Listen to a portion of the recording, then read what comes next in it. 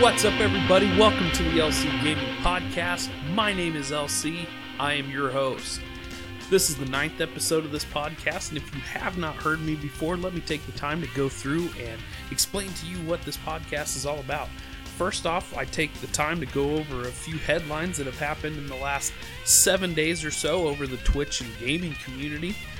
Secondly, as we get going here and I have a few more episodes, I get more comfortable with my podcast, I will have some guests come on the show and talk about a bunch of different things. And I'm going to try to start with some Twitch streamers that I've discovered over the last few months or so.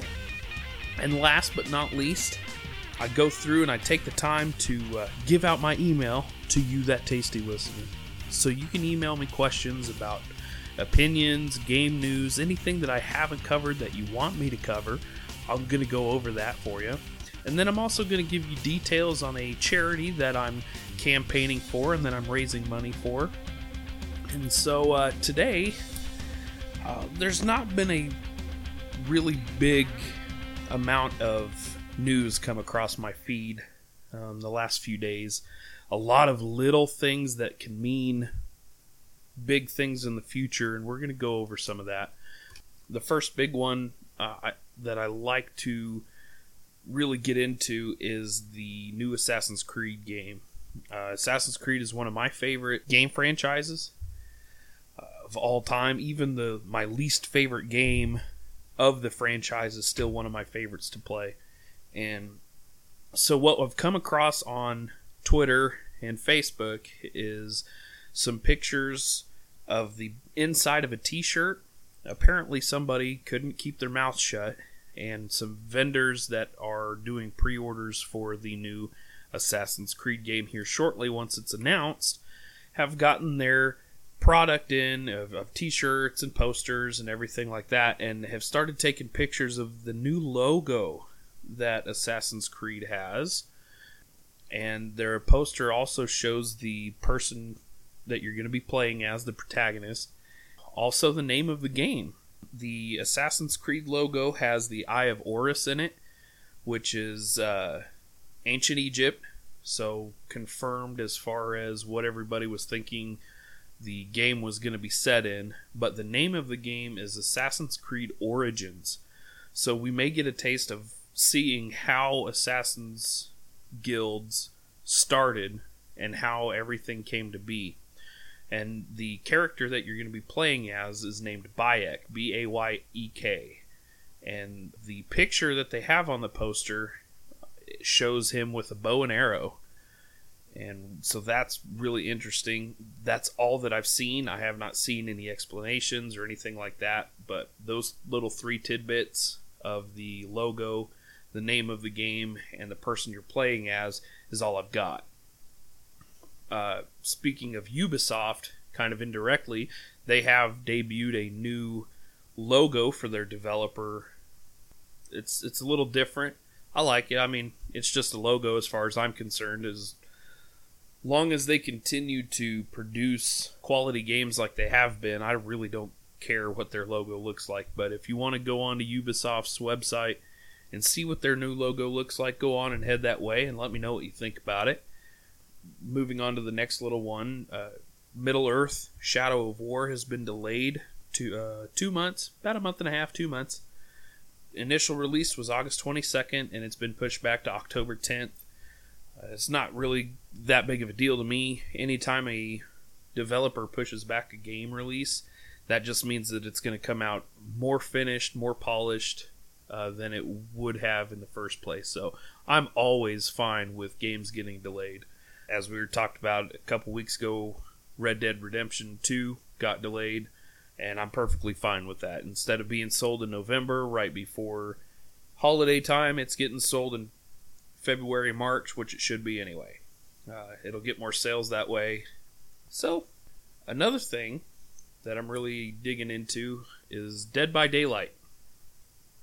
If you don't know what Dead by Daylight is, it's a 4 versus 1 survival kind of hide-and-seek game where 4 people play as victims or survivors, and one person plays as a serial killer or a monster or whatever they choose, and try to keep the other 4 people from leaving the area or winning by killing them, surviving, whatever. Well, the announcement is that Dead by Daylight is moving to Xbox. Currently, it's a PC game. It was released the 14th of June in 2016. A lot of people have compared the new Friday the 13th game to it. Yes and no. In some aspects, it's the same. In other aspects, it's very, very, very different. But for it to move to console is a big thing because it's going to be more polished. It's going to take a lot more to get things done, and I like it because that is going to transfer over to PC. What they can get done on console and how they can fix things and make things more appealing to console may help what it's been doing on PC. When it first came out, it was a very high regarded game. A lot of people played it, and as they updated it more, it lost its popularity. People started not liking it or quit playing it or whatever. But so there is no time frame as to when it's going to be released on Xbox One, but it is something that you can look forward to in the future. Continuing with Xbox One, as of yesterday, June 1st, Xbox Game Pass is available for all Xbox users. If you don't know what Xbox Game Pass is, it's a $10 a month subscription fee. It's very, very similar to Netflix, where you pay a fee for a month and you get access to all these different movies and TV shows. It's the same thing. You get access. Right now there's only 100 games in the catalog. I say only, but they look at expanding it in the future. But you'll be able to get a 14-day pass to try the Game Pass to see if you like it. And you're not going to be streaming the games. It's going to be a full download.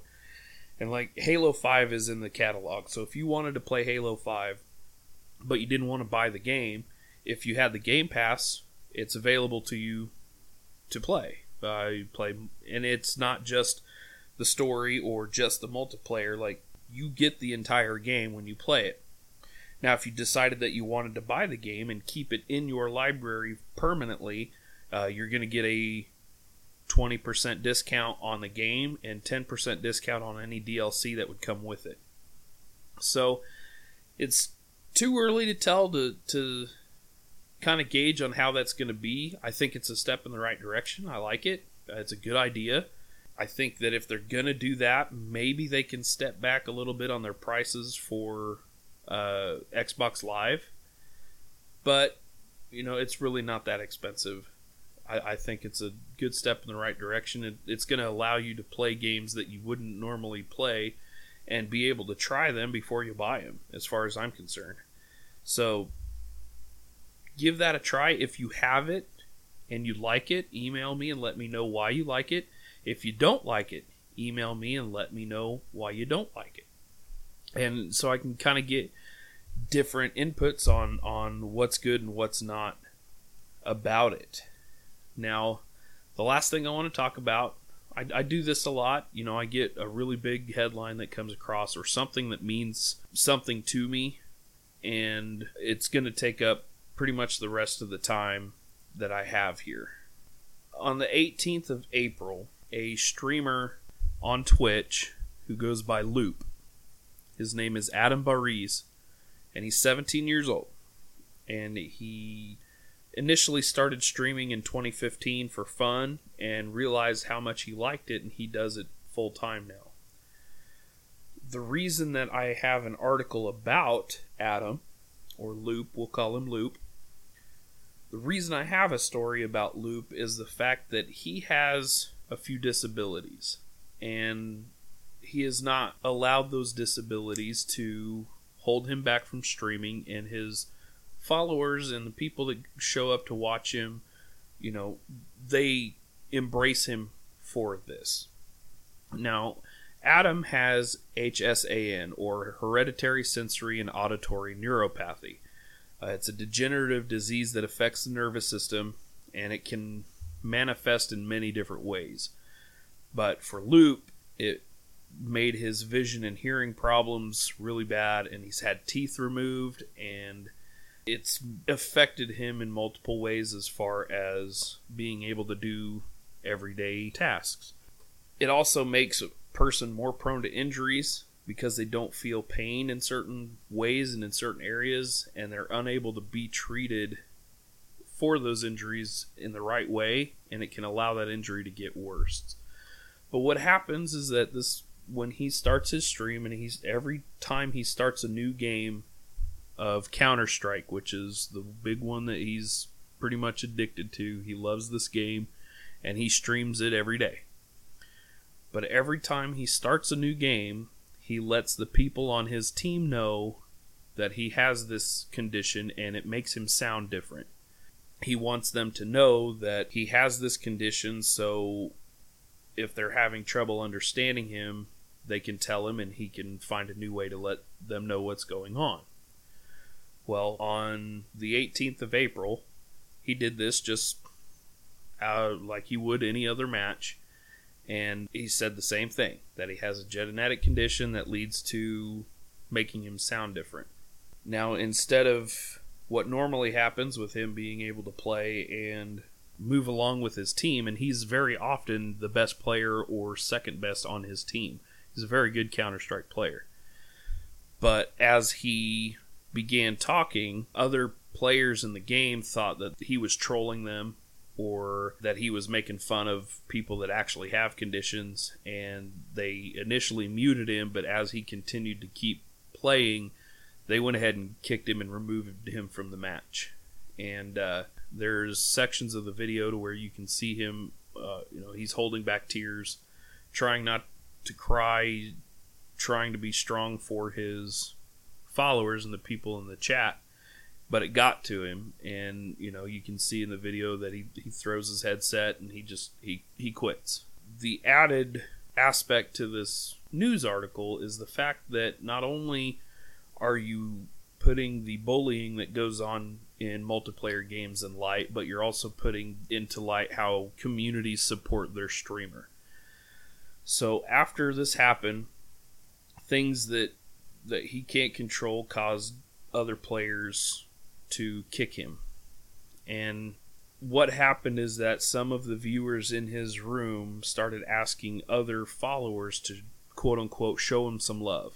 The viewers immediately went from 46, that means 46 people watching his stream, to over 5,000 people watching his stream, and they started donating hundreds of dollars at a time. During this article that I'm reading, he's doing an interview with a woman called Gita. Her name's Gita Jackson, and this is off of Kotaku. He says, quote-unquote, "At this very moment, my mom is making a phone call to the only clinic in Southern California that does the eye surgery that I need, telling them that not only is she able to pay for the surgery, but she's able to pay for it completely out of pocket because of stream donations." End quote. He was previously unable to afford the surgery because they didn't take the insurance, and the insurance didn't support his eye surgery. He's also signed a partnership deal with Twitch, which allows him to get more donations through followers, and he's hoping that they'll help him fund a trip home to Algeria. And he says, quote, "Honestly, all of these donations have given me, a 17-year-old, a level of financial security that I cannot begin to even fathom." End quote. And after the incident, Loop said that he feels like people should understand that disabled players exist, and they're everywhere.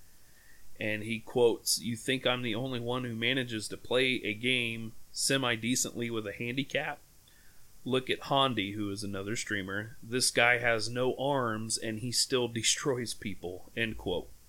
It really shouldn't matter, and it shouldn't be that difficult to distinguish a troll from somebody who's actually disabled. I mean, I've played games my entire life, and especially multiplayer, you can hear it. You can tell when somebody's not serious and they're picking.